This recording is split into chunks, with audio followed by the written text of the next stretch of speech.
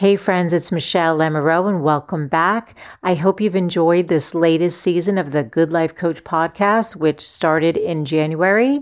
And we kicked it off with how to have a better sex life in midlife. Covered a lot of topics on health and well-being, everything from menopause to heart health, to how to live happier, how to manage your attention span, and even how we benefit from participating in the arts some way can expand our lifespan by 10 years. If you've yet to listen to this season, or if you've missed some, you'll have time to catch up. There were 18 episodes, so they're all there available for you on your favorite podcast player. And you are also welcome to head over to thegoodlifecoach.com, to the podcast page, and look at the most recent season, or you can even search by category to find interviews that are interest to you. So starting in mid-May, the newest season will launch, and you'll be hearing from Dr. Gladys McCary, who is the mother of holistic health. She happens to be a 102-year-old physician and absolutely radiant. I cannot wait to share her interview. She wrote a book, which is just incredible to be releasing it at 102. She was so inspiring.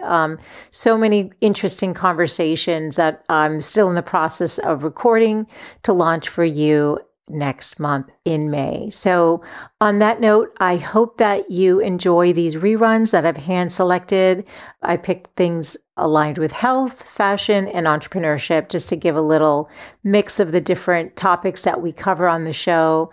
And I do hope that when you're over at the Good Life Coach website, that you sign up for my newsletter if you've yet to connect with me over there. All announcements are made to my newsletter list first and foremost. The newsletter comes out once a week on Saturdays, and I will be continuing with the newsletter while working on this latest season. So let's get connected there if we're not already. And thank you for tuning in each and every week. And I look forward to being back with you very soon. On that note, let's get into the show. Here we go.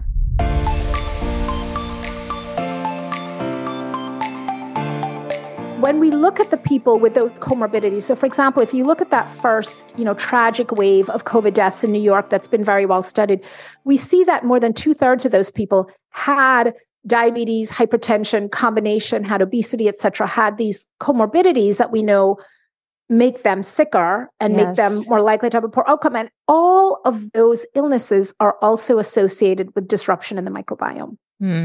They're all associated with a disrupted gut microbiome. So if you are basically a healthy person and you don't have these chronic diseases, you don't have an autoimmune disease, you eat a reasonably healthy diet, you eat some vegetables every day, or more importantly, you eat a variety of different plants. We know from the American Gut Project study in 2018, that magic number of 30 or more different plant foods, fruits, vegetables, nuts, seeds, herbs, spices, whole grains.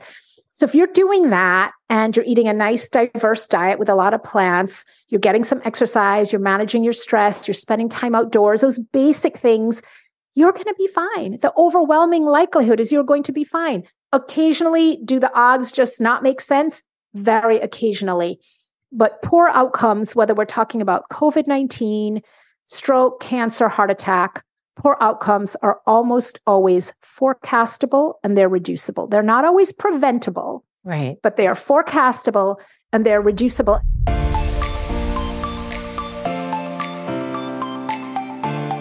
Welcome to the Good Life Coach podcast. I am your host, Michelle Lamoureux. The intention of this show is to awaken you to your fullest potential. Join me each week for inspiring interviews to elevate an area of your life, as well as interviews with women entrepreneurs who are creating success on their own terms. Each episode provides actionable tips to guide you to design a life you love. Hey friends, it's Michelle Lamoureux and welcome back to the Good Life Coach podcast.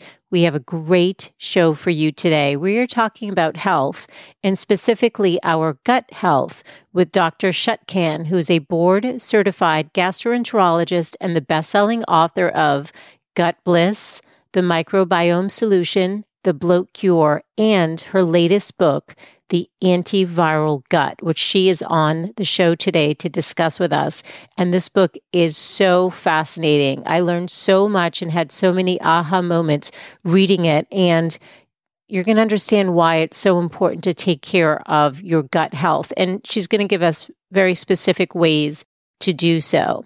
Dr. Chutkan was educated at Yale and Columbia. She's a faculty member at Georgetown Hospital and the founder of the Digestive Center for Wellness in Washington, D.C. A former governing board member and training committee chair of the American Society for Gastrointestinal Endoscopy. She's authored dozens of scientific articles and lectured globally on autoimmune diseases and the role of the microbiome in health and disease. Dr. Chutkan has her own PBS special entitled Gut Bliss and has been a frequent medical expert on the Dr. Oz Show, The Today Show, CBS This Morning, and other media outlets. She's an avid runner, squash player, and yogi who is passionate about introducing more dirt, sweat, and vegetables into her patients' lives. And she's going to be talking more about that today. You can find all of the show notes for today at thegoodlifecoach.com. Just a reminder, this is a podcast for entertainment and educational purposes only. It is not intended to be medical advice. Be sure to reach out to your trusted medical provider for anything dealing with your health and well-being. I'm so excited to share this interview with you today. If you enjoy it, be sure to share it with a friend and to rate and review it over on Apple Podcasts. I love being able to share your feedback with the guests. So on that note, so honored and excited to have Dr. Chutkan here, and let's get into the show. Here we go.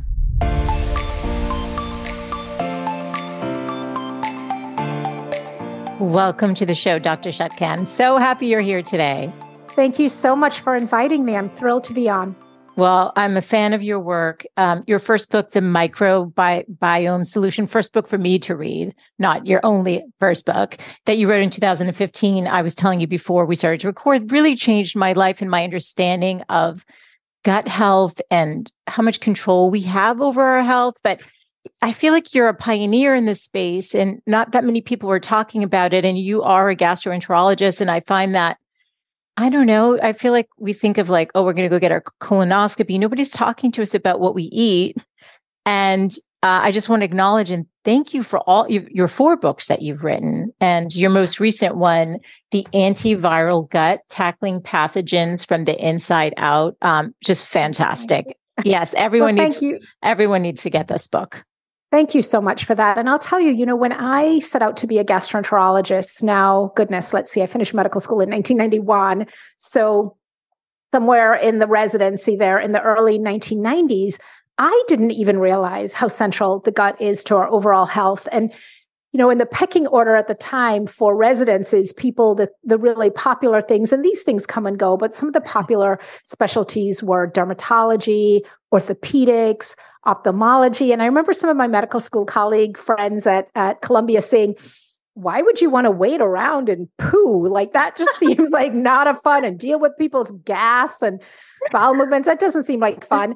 And now, fast forward a couple of decades, the gut is really having a moment, isn't it? It is. We're really realizing that when you think about how central it is, just think about where it's located in the body. It's right in the center of our body. And it really is the engine for, it feeds other organs, our brains, our immune system, our musculoskeletal system, our heart, et cetera.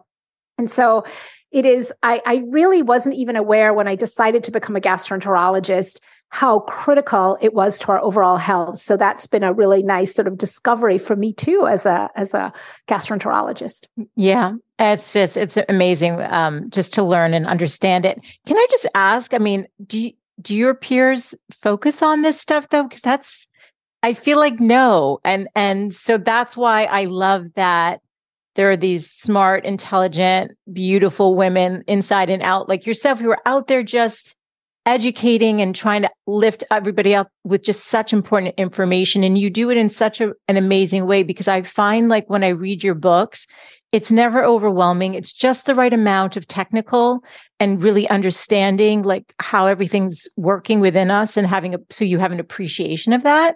And then you always give, the tactical, listen, this is what you can do to get on track. So I have a lot of conversations with patients who come to me for second or third or fourth opinion, sometimes a seventh opinion. Yeah. And they'll say, well, why didn't my gastroenterologist tell me about that? And I'll say, well, they're at a different point in the journey. They're where I was, 15 years ago or 10 years ago. And, I think it's really important for people to understand that what we get, the sort of conventional classical medical education, is excellent. I mean, I'm very proud to be a Columbia College of Physicians and Surgeons graduate. I got a wonderful medical education there. But there's a lot that was missing. And part of it was none of us knew. We all kind of missed the boat in the medical and scientific community a couple of decades ago about the importance of the microbiome. We were busy trying to sterilize things and get rid of germs, right? And we didn't realize what a critical role these play. And for me, my eyes were really opened. And Michelle, you've read the book, so you know the story of my experience with my daughter 17 and a half years ago when she was born via C-section. I received antibiotics during the labor, and she received heavy doses of intravenous antibiotics at birth prophylactically because I had a fever, which was the flu, but they weren't sure. Could it be an infection? So they decided to give her antibiotics just in case.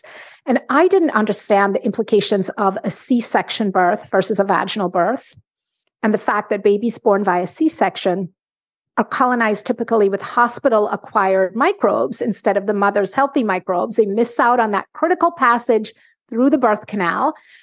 I didn't understand the importance of nursing, of breastfeeding, and how one of the most important ingredients in breast milk is something called human milk oligosaccharides that's indigestible by the baby because it's there to feed the baby's microbes. And the importance of breast milk for nurturing that burgeoning microbiome, all those little microbial foot soldiers in the baby's gut that are in training, wasn't aware of that, wasn't aware of the impact of multiple courses of antibiotics as my daughter received more than 20 courses by the time she was 2.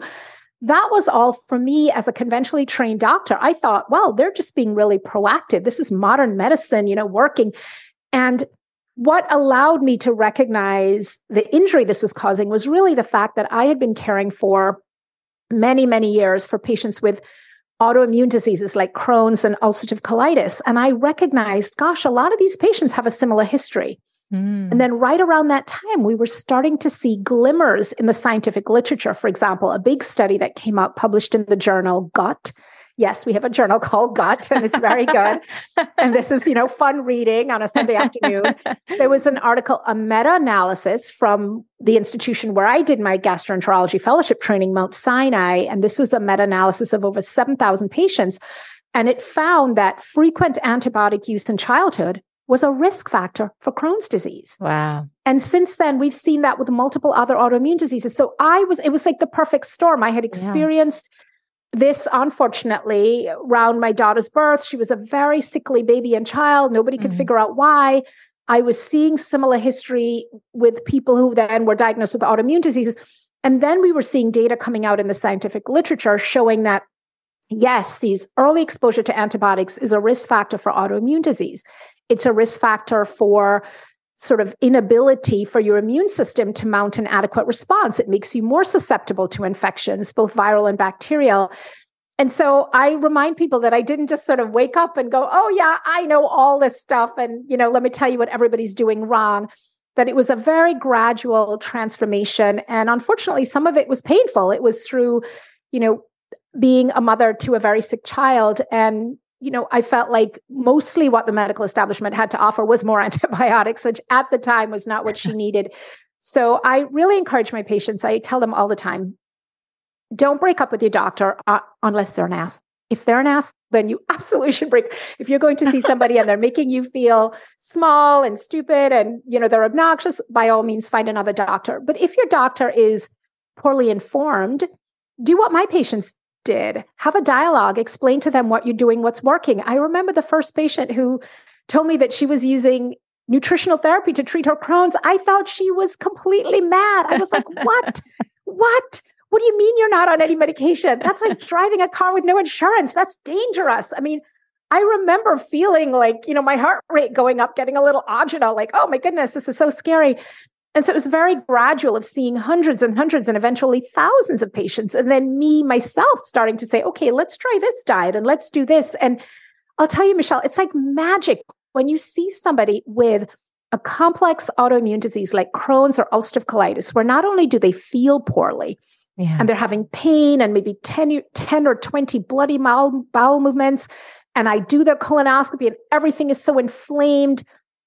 And to see that improve and sometimes completely normalize as a result of changing what they're eating. Wow. For somebody like me who was trained, in the conventional medical world, it seemed like nothing short of magic. Now it all makes sense because we can all put it together with the microbiome and what's going on. But it's still the work that brings me the most joy, not because those drugs don't work, but the kinds of drugs that we use also have really problematic side effects. They have side effects like cancer and serious infection and even death.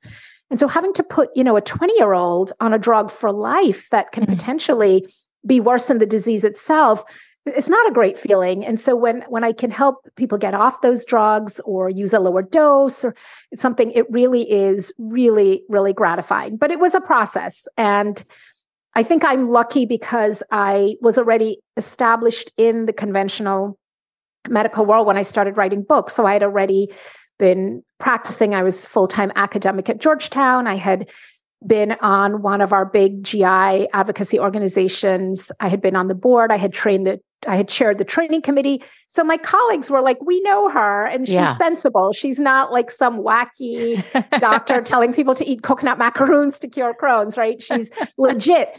And so I think they were more accepting of it. And to this day, I will still say that my biggest referral source is actually other gastroenterologists who will scope somebody and then say, oh, you want to talk about that? Oh, well, go see my colleague, Chutkan. She'll talk to you about that. Like, I've scoped you above and from below, and I've given you this, this is not working. You want to discuss a diet and lifestyle? Yeah, go see her. So I appreciate that. And I feel really lucky to be able to have a foot in both worlds, to really accept and understand and embrace food as medicine and the importance of diet and lifestyle, stress, sleep, all these things, but to also have, the whole toolbox of big gun medications for when we need them and to be able to judiciously apply them as people need them. Absolutely. Absolutely. And I do love that you have the both too. And I think that's why your work resonates, because there is a trust in your knowledge and in your experience. And then you, like I said, break it down just so easily for the rest of us to just figure out, well, wait, what can we take on ourselves? Because I do believe that we have to be the master of our own health, because, all these doctors are really busy. And so they get their 15 minutes with you. And, you hope that you're, getting what you need, but ultimately you need to be a little bit more curious, in my opinion, and do what you can, take control of what you can. And I'm going to read from your book, The Antiviral Gut. Just, this is a little bit of a paraphrase from some of the stuff that you wrote, but you said, and this was a question I was just asking, a friend and I were just talking about, but you start the book by asking, why do some people get really ill or die from a virus like COVID-19, or end up with long haul symptoms, and others get a mild case or don't get sick at all? Then you write, those outcomes might seem random, but I assure you they rarely are. Being on the winning team when battling viruses isn't because of luck or coincidence or variations in viral virulence. It's due to differences in us, the hosts, and our defenses. Put another way, it's less about the potency of the pathogen and more about the health of the host. Is this why you wrote the book? Is this 100%? That's it. That is encapsulates the whole thing. So tell us. Yeah. Yeah. So I will tell you that in the early days, I mean, it seems like such a long time ago in some ways, right? To think about the early days of the pandemic. And I don't know about you, but the last 2.5 years are a blur. Like, completely. I cannot remember. I was trying to remember an event from the spring, and I was so sure it was spring 2022. And I went back and looked at a photo. I was like, oh no, it was 2021. So it's definitely a blur. Completely. And it feels great to be emerging into something more stable. But yes, in those early days, when we were all glued to the television, I would look at the reports, and so much of news, whether you're watching Fox, MSNBC, CNN, whatever it is you're watching, let's be clear that a big goal is to get eyeballs. And how do we get eyeballs with these sensational headlines? And scare the heck out of everyone. We scare people. Exactly. We scare people. It works every time. And I kept saying to my friends and family, this is scary, but you don't need to be scared. Here's why. You are healthy. We are healthy hosts. We are likely going to get COVID, as we all did. Yeah. And we're likely going to be just fine. Now, that being said, sometimes does, some terrible thing fall out of the sky and flatten us? It sometimes does, but not just for predicting viral outcomes, in everything else. If you think about heart attacks, strokes, cancer, somebody who is healthier, somebody who is younger, stronger, fitter, on fewer medications, doesn't have any chronic medical problems, they're going to have a better outcome from cancer, from an infection, from stroke, from a heart attack, from whatever it is. So this idea that host health matters, and it matters greatly, isn't new. We see that in every aspect of life. And it's why we can be more aggressive when we have somebody coming into the emergency room. I had this debate over brunch yesterday with some friends, and my husband was saying, well, we treat heart attacks the same in a 40-year-old as in an 85-year-old. And I was like, no, we don't. No, we don't. We have a very different threshold for somebody who's younger, particularly if they're healthier, for what we can do, because they can survive the intervention. We can give them more aggressive chemotherapy for their cancer because they're more likely to survive that. In an older, frailer person, we can't use the same drugs because we're likely to kill them. And so this idea, but host health isn't just age. And what we found with this pandemic, one of the most profound medical revelations was a study from UMass, University of Massachusetts, that showed that the composition of the gut microbiome was the most important predictor of viral outcome. More important than age, gender, comorbidities, even some of the laboratory markers like C-reactive protein or sedimentation rate, et cetera, that it predicted outcome. And by outcome, I mean death, ventilation, respiratory failure, with 92% accuracy. Wow, that's unbelievable. By looking at what's going on in the microbiome, and specifically looking at levels of a bacteria called Faecalibacterium prosnitzii, F-prosnitzii for short. I'm not writing that. I was going to write that down. I'm like, no, I'm not writing it. It's a bacteria. It's in the book.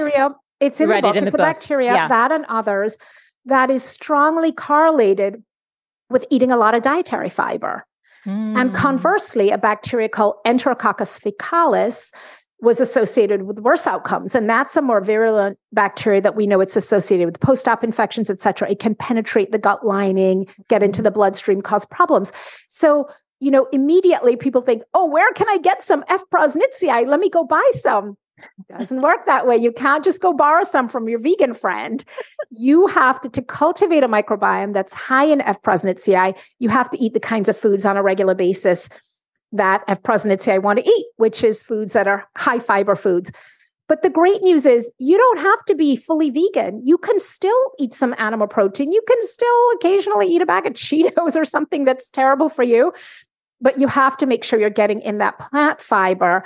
And so to me, it is such a message of optimism to be able to say to people that we can actually be healthier hosts. We can dramatically increase our susceptibility. It doesn't mean we're never going to get sick, but we can dramatically increase the likelihood that we are leaving the hospital vertical rather than horizontal by being healthier hosts, by paying attention to these things.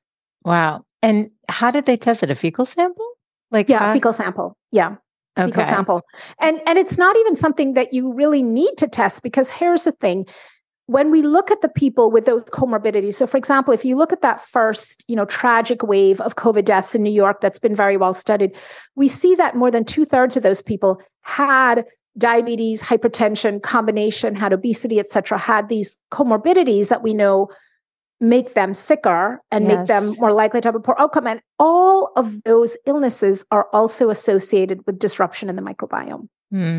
They're all associated with a disrupted gut microbiome. So if you are basically a healthy person and you don't have these chronic diseases, you don't have an autoimmune disease, you eat a reasonably healthy diet, you eat some vegetables every day, or more importantly, you eat a variety of different plants. We know from the American Gut Project study in 2018, that magic number of 30 or more different plant foods, fruits, vegetables, nuts, seeds, herbs, spices, whole grains.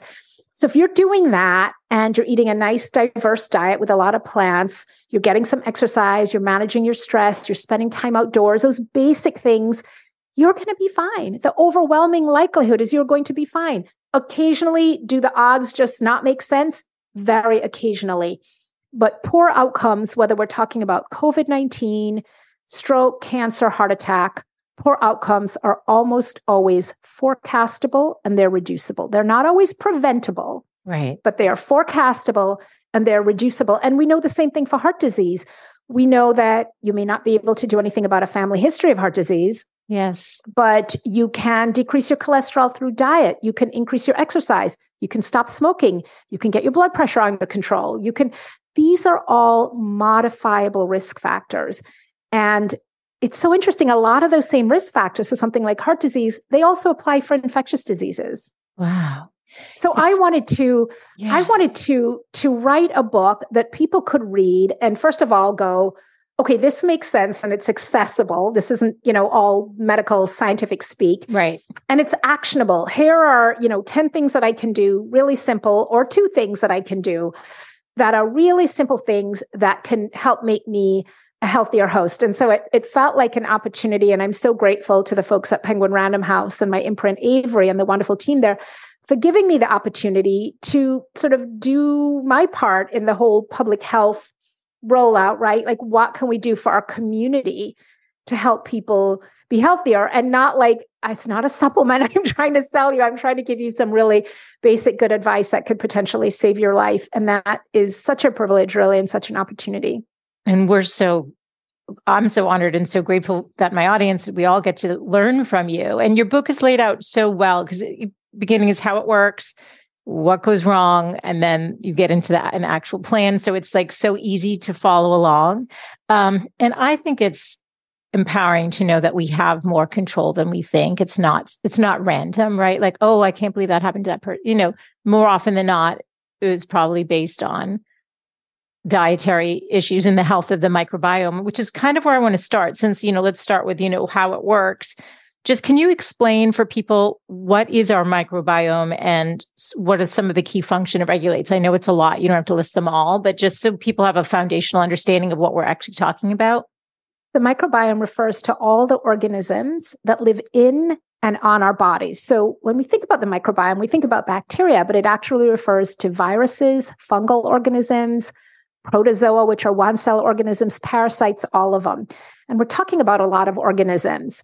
Somewhere, the number varies, 100 trillion, 200 trillion, but more than 1 billion microbes in one drop of fluid in your colon alone. And of course, the gut is where the majority of these microbes live. We can't see them because they're microscopic. But if we scraped them up, they would weigh about 3 to 4 pounds.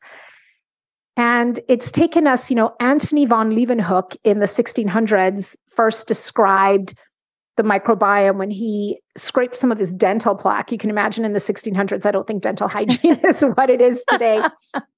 Scraped some of his dental plaque, looked at it under a rudimentary microscope he had made, and proclaimed, they're the little animalcules, so prettily moving. And so that was the first, as far as we know, sort of modern, if you will, account in the 1600s of recognizing these microscopic organisms. And then Pasteur, a couple centuries later, talked about germ theory and how these microbes get into our body and they make us sick. And that is certainly correct in many ways.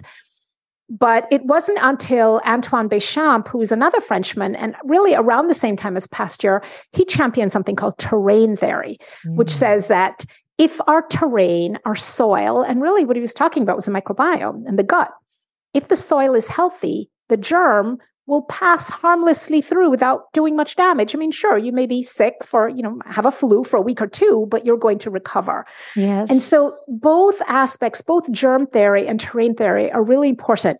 So germ theory, we wash our hands, we wear masks, we socially distance to avoid germs when we can. But terrain theory is where the book comes in. This is like, yes, we do those things, but we also try to be the healthiest host that we can so that if and when we do encounter these germs, and it's, increasingly inevitable in the way we live, we are able to have it pass through our body without doing lasting damage.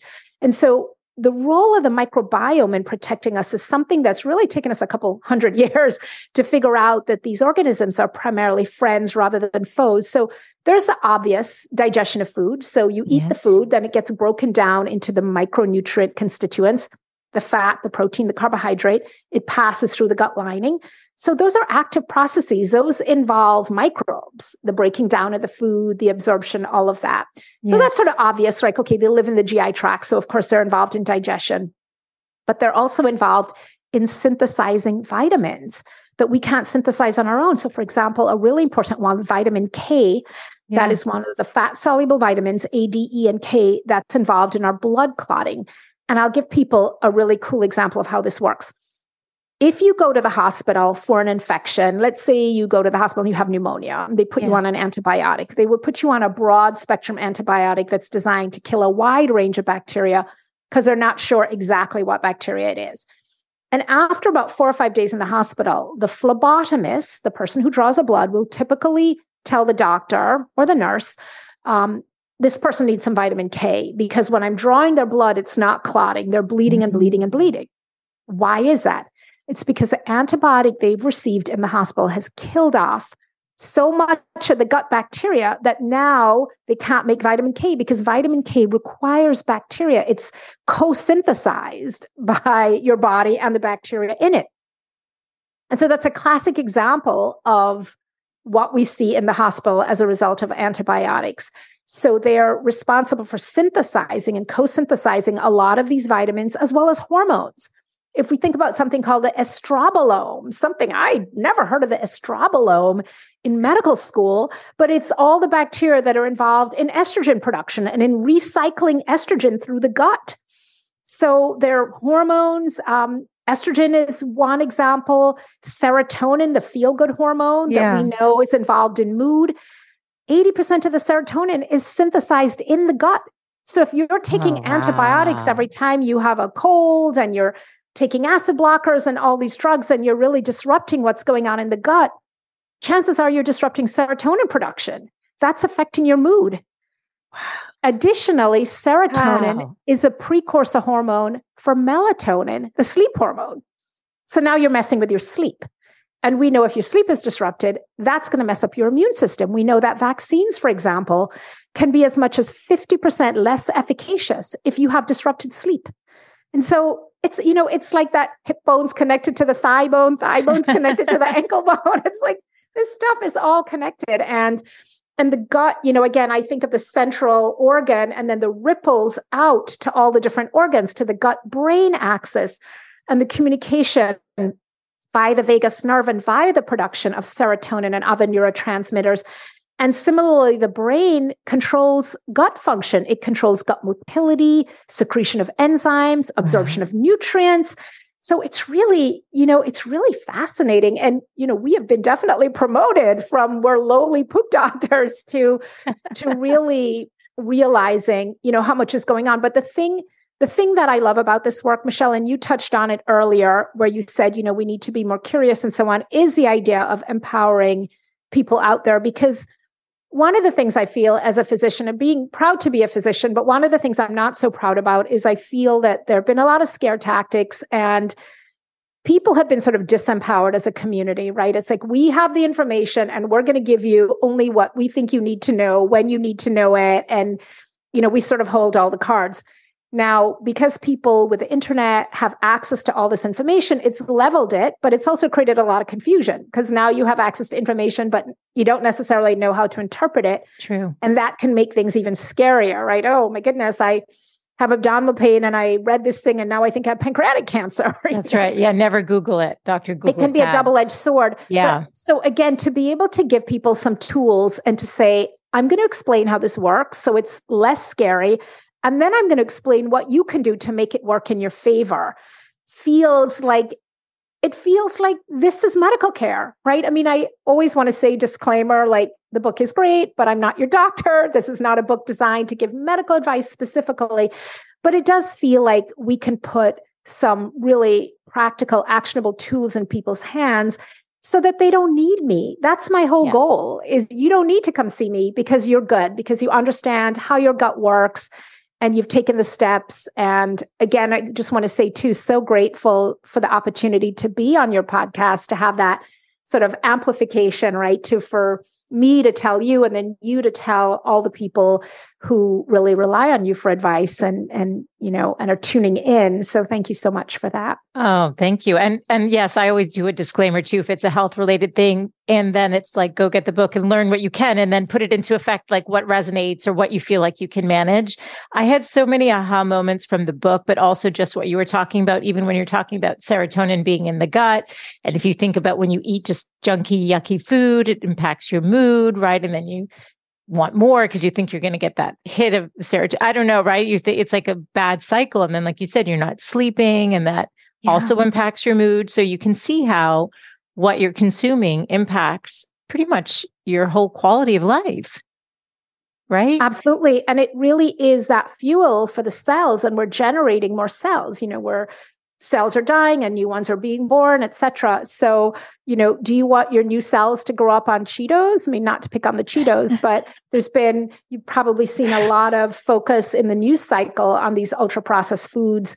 And, people are sort of like, well, what's the big deal? They're just convenient. It's not a big deal. And it is a big deal because not only are they replacing the actual nutrients, but there are chemicals in these foods that are aggressively, actively harming our gut microbiome, harming our gut lining, making us really ill, and some clear associations between eating these foods, developing chronic conditions like Crohn's disease. And we know from a recent study, a 10.5% increased risk of premature death in people eating a high percentage of ultra-processed foods. And this was a study from Brazil where the percentage of their diet that consists of ultra-processed foods is less than the US. The US is now about 52%. Wow. Is ultra-processed foods. And I shouldn't be surprised. Just go to the grocery store. It's like 90% is filled with that junk. Yeah. What's really scary to me is the marketing around things that are ultra-processed, but are marketed as health foods. So once you start reading that list of ingredients and you start to see some soy lecithin and guar gum and things like, okay, that doesn't sound like a food.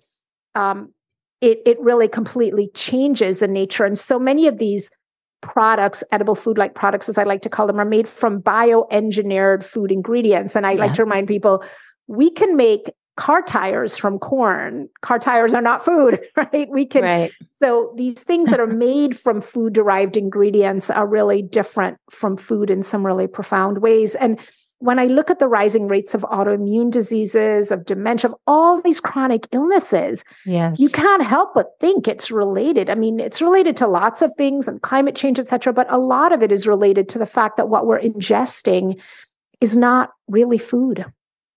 Yes, which is a huge problem. And I think, like you said, okay, you have an occasional bag, like don't feel bad about it. But I got certified as a holistic health coach when my daughter was probably about 4. So back in 2014, and I started as you become a mom, you start paying attention to more of like, should she be having that Starbucks scone? Like that's a lot of sugar. And that's not how I was raised. My mom always had we always had a salad every day. And my parents still to this day, every day they have a huge salad for lunch. I think that's actually why they did okay. They did well with COVID, and they just recently had it. And I think it's because they eat so many fruits and vegetables every day. Based on what you said, I sort of had that aha moment.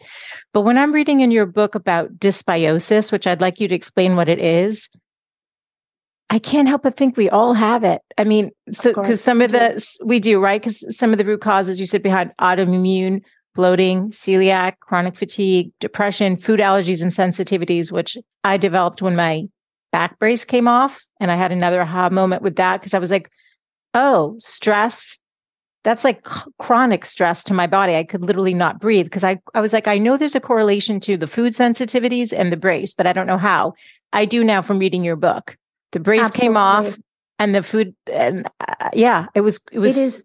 I mean, when people think, well, they don't really understand, like stress is in my head, it's not in my body. I like to use this example. I'm very afraid of snakes. Okay. And a few things in the world, even thinking about a snake now can give me a little. And if a snake all of a sudden, came through the door and was slithering around in front of me, a few things would happen really quickly. My blood pressure would go up. My heart rate would go up. I'd start breathing really fast. I'd start sweating. The hair on my body would stand on end. All of this because of the sight of a snake, which has caused a fight or flight reaction. Yes. Now that fight or flight reaction might be appropriate with a snake in front of me because I need to get out of Dodge and avoid the snake actually doing something to me. Yes. But the problem is we are experiencing that kind of fight or flight reaction all the time. Like, oh, I didn't get this paper done. Oh, my kids are applying to college. I'm late to do this. I'm, dealing with older parents and younger kids, like multiple moments throughout the day that are supposed to be reserved for, escaping the saber-toothed tiger. Yes. I used to say running away from T-Rex, and my 17-year-old is like, Mommy, we weren't around when T-Rex was around. So I stand corrected with my evolutionary analogies there. So saber-toothed tiger, I think, is fair to say. So we're having those moments all the time. And some of them we're even creating in our mind with the stress that we're putting on, our kids and ourselves about what we need to do and accomplish and how we need to be and how we look and all these things. We are literally making ourselves sick. And that stress actually can increase the permeability of your gut lining and it can affect the gut microbes. So there's a very well-known experiment that was done in college students, and they found that stress, exam-related stress, they saw, Michelle, an increase in pathogenic bad bacteria could increase 1,000-fold in an hour. Gosh. 1,000-fold. Oh my when these kids were under stress. And so we think about, our kids, think about college kids during exam time. They all get mono, they get strep, they get COVID, they get sick. Why? They're not sleeping. They're eating, crappy food around exam time, and they're stressed. Yes. And so it's a perfect storm. We know that from this British Medical Journal article that sleep deprivation, 6 or few hours of sleep or interrupted sleep per night, can lead to a whopping 88% increase in likelihood of coming down with COVID. So it's not just exposure. Exposure is somewhat inevitable, as we've seen. I mean, if the president and Dr. Fauci can get this stuff, exposure is inevitable. But being really sick is not, and you can be exposed and not become infected. You can be exposed and become infected, but asymptomatic, infected, but mildly asymptomatic, mildly symptomatic, infected, sick, very sick, all the way through. That's a continuum. And that continuum, again, is not random. Things that we can control, like sleep, like stress, like what we're eating, like whether we're moving, whether we're exposed to soil microbes, getting outside. And I think, I've been accused by someone once of being unscientific. And I'm like, wait, in what regard? How is that unscientific? I'm like, this is what I'm not doing is I'm not giving you like fancy explanations that lead to a supplement or a drug, but there is a mountain of science behind all of this stuff, not just for this viral pandemic, but for others. But it doesn't, maybe it seems basic is what they were trying to say, right? And it is basic. I mean, it literally is like our grandparents' advice, so much of this, right? Of get outside, get dirty, eat some vegetables, these sorts of things. Oh my God, I love this so much. Like I said, when I'm reading this list of dysbiosis, root causes behind it, I'm thinking, I don't know how skin conditions, eczema, rosacea, post-viral systems, parasites, leaky gut, irritable bowel, vaginosis, yeast overgrowth. I mean, do we all have dysbiosis? And can we heal it? Here's the thing. It is living in the modern world. Yes. We are going to have disruption of our microbiome, which is what dysbiosis is. It's an imbalance, right? It means that we have probably lower representation of some of the species we should have. We have less species diversity. We have, more of the bad ones, fewer of the good ones. And the first thing I'll say is the solution to that is not to go on a scorched earth mission to kill off more microbes, as you often hear people doing, or to say it's the yeast and we're going to kill every yeast in our body. It is really to create rebalance. So how do we rebalance? By repopulating and rewilding, as I like to call it. And we don't need to go all the way back to the cave. I mean, there's some things I do, like I'm not necessarily bathing all the time. I have been known to go a couple days with just a little freshening up and, not sort of super sanitizing myself. I find the less explain I wash why my you hair. do that. Why are you doing that? Explain why. Because you write about that in both of these books, I noticed. Yeah, because just like antibiotics can kill off a lot of the healthy bacteria in your gut, if you're using a lot of these personal care products, household products, a lot of them have ingredients in them, whether they're sulfites, etc., that are very disruptive to the microbiome on our skin or on our scalp. So if you're washing your hair frequently, I mean, guilty. When we sleep, our body is producing personalized hair oil that is designed for ideally our scalp pH, etc. It's producing that oil, that sebum to moisturize the hair. And then what do we do in the morning? We go and wash that all out, and then we put in a store-bought version, right? Which is never going to be. I'm so guilty. I'm so guilty of this. Yes. So things like, I mean, not to say that you never wash your hair, but like not washing our hair as much, not, washing all that oil off our skin and then putting in a store-bought lotion and wondering why our skin is still dry. So the same sort of rewilding approach to our gut to I'm going to, eat some more fiber. I'm going to be really judicious with the drugs, etc. Really important to apply that externally also. And remember that these things that we put on our skin get absorbed into our body. So less of the scrubbing, lathering, this sort of focus on being super clean. With kids, it can be tricky. Kids, especially during adolescence, they can get funky. They need a little bit of washing. But again, focusing on the groin area, the underarms, the feet, not necessarily the head to toe lathering. Yeah. Yeah. No, that's super helpful. And it's funny. Some people need their coffee every day. I need my shower, but I am aware. I have actually curly hair, which I probably destroy with the hairdryer every day. I just wake up and it always looks so wild that I end up oftentimes, and I know it's not good. Well, you see, mine is very different from the cover.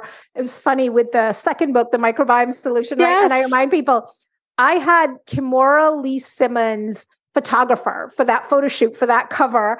And I had a whole team that Penguin Random House arranged in New York. It was very exciting. They must have spent 4 hours trying to get my hair, which you see is very naturally curly, beautiful, to look like that. Eyelashes, the whole, glam. I remember during that photo shoot, like looking at the pic, everybody had the little magnifying thing, looking at the picture. And I thought, thank goodness this is not my actual job, right? Thank goodness I'm mostly in scrubs, like halfway up somebody's colon, because this is a lot of pressure.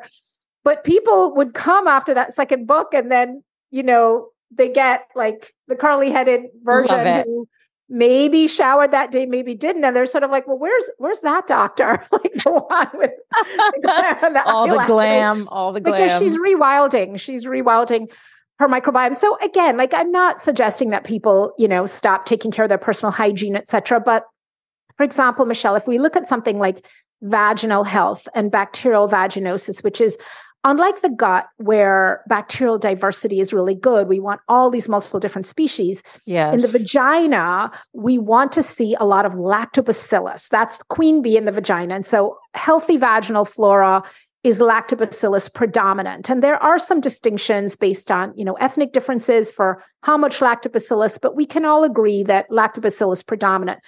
And lactobacillus is an acid-producing bacteria. It produces lactic acid. And lactic acid repels invaders in the vagina, like herpes virus, like HIV, like human papillomavirus, et cetera. And so what we see is that women who have healthy vaginal flora, even when they're exposed to herpes and HIV and human papillomavirus, HPV, they're much less likely to become infected. Now, that's not a reliable form of avoiding STDs. I mean, you need to, use condoms, et cetera. But we know even HIV, we've seen studies with sex workers who are exposed to HIV over and over again and don't get infected because the vaginal flora is different. And so, understanding that, then we look at something like douching. Yeah. Douching is terrible. I mean, I think we're all aware now in 20, I don't know. People want to smell good or whatever. Yes, I'm like, it's not supposed to smell like a summer's eve. Right? Yeah. It is, the bacteria in there are there to protect you. And what you're doing with this douching is you're killing them off and you're making yourself more susceptible to some serious things, to HIV, to HPV, to HSV, increased association with miscarriages, infertility, etc. So really the same thing with the gut. Like it's a self-cleaning oven. You don't need to do colonics and wash all this stuff out. Like it took you years to accumulate all this important gut bacteria.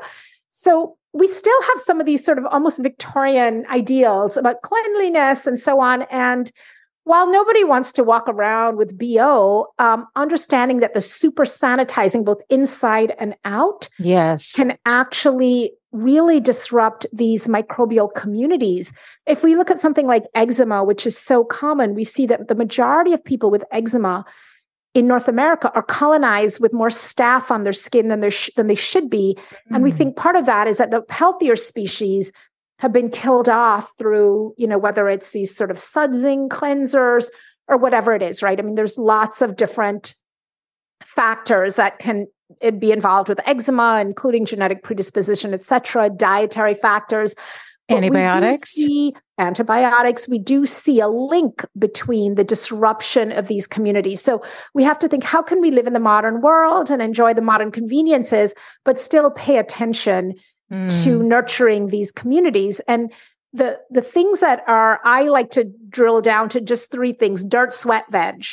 Yeah. Dirt, we need exposure to soil microbes. So thinking about eating food that's grown in actual soil, not food coming in a package from the factory. So ideally something from the farmer's market.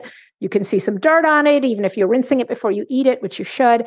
So dirt, we know exposure to soil microbes is also really good for us, not just mentally, but microbially. We see that it's helpful for the microbiome. Beach too, walking on the beach? Absolutely. Okay. We know there's something called the outdoor air factor. We saw that soldiers recuperating outside during the Spanish flu epidemic 100 years ago had much lower death rates than the ones who were recuperating inside the hospital. In one study, a difference of 40% for those inside and 13% for those outside. Amazing. In terms of risk of dying. And that has to do with something called the outdoor air factor, which is described as a germicidal constituent in open air that, kills harmful bacteria and viruses. And we're not sure exactly what it is, but we know that being outside doesn't just reduce transmission, it also improves healing.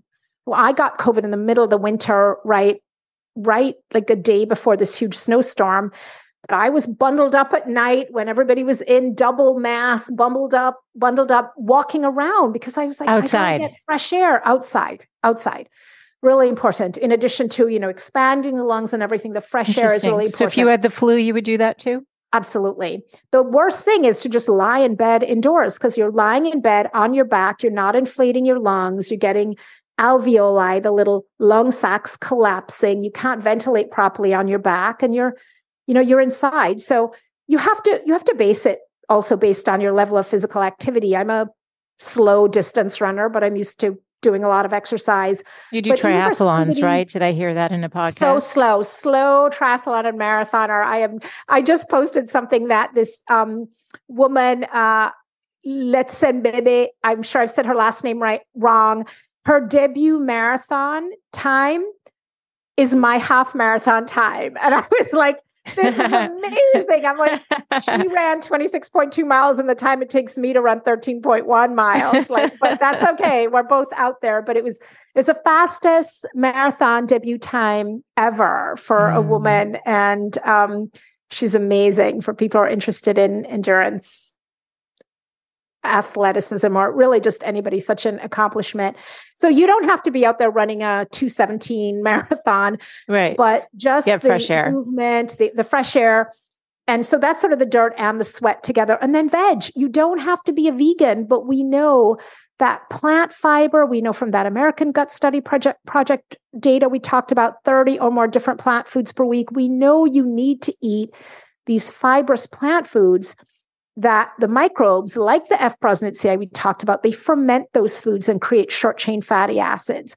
And the short-chain fatty acids help guide the immune system to the just right response. They help repair the gut lining. They feed the cells in the intestine. And you can't just take a supplement. I mean, you can take a supplement if you want, but you've got to eat the food also. Yeah. You've got to do these basic things. And so there's lots of things in the book. One of the plan, which, as you know, is half the book. Yes.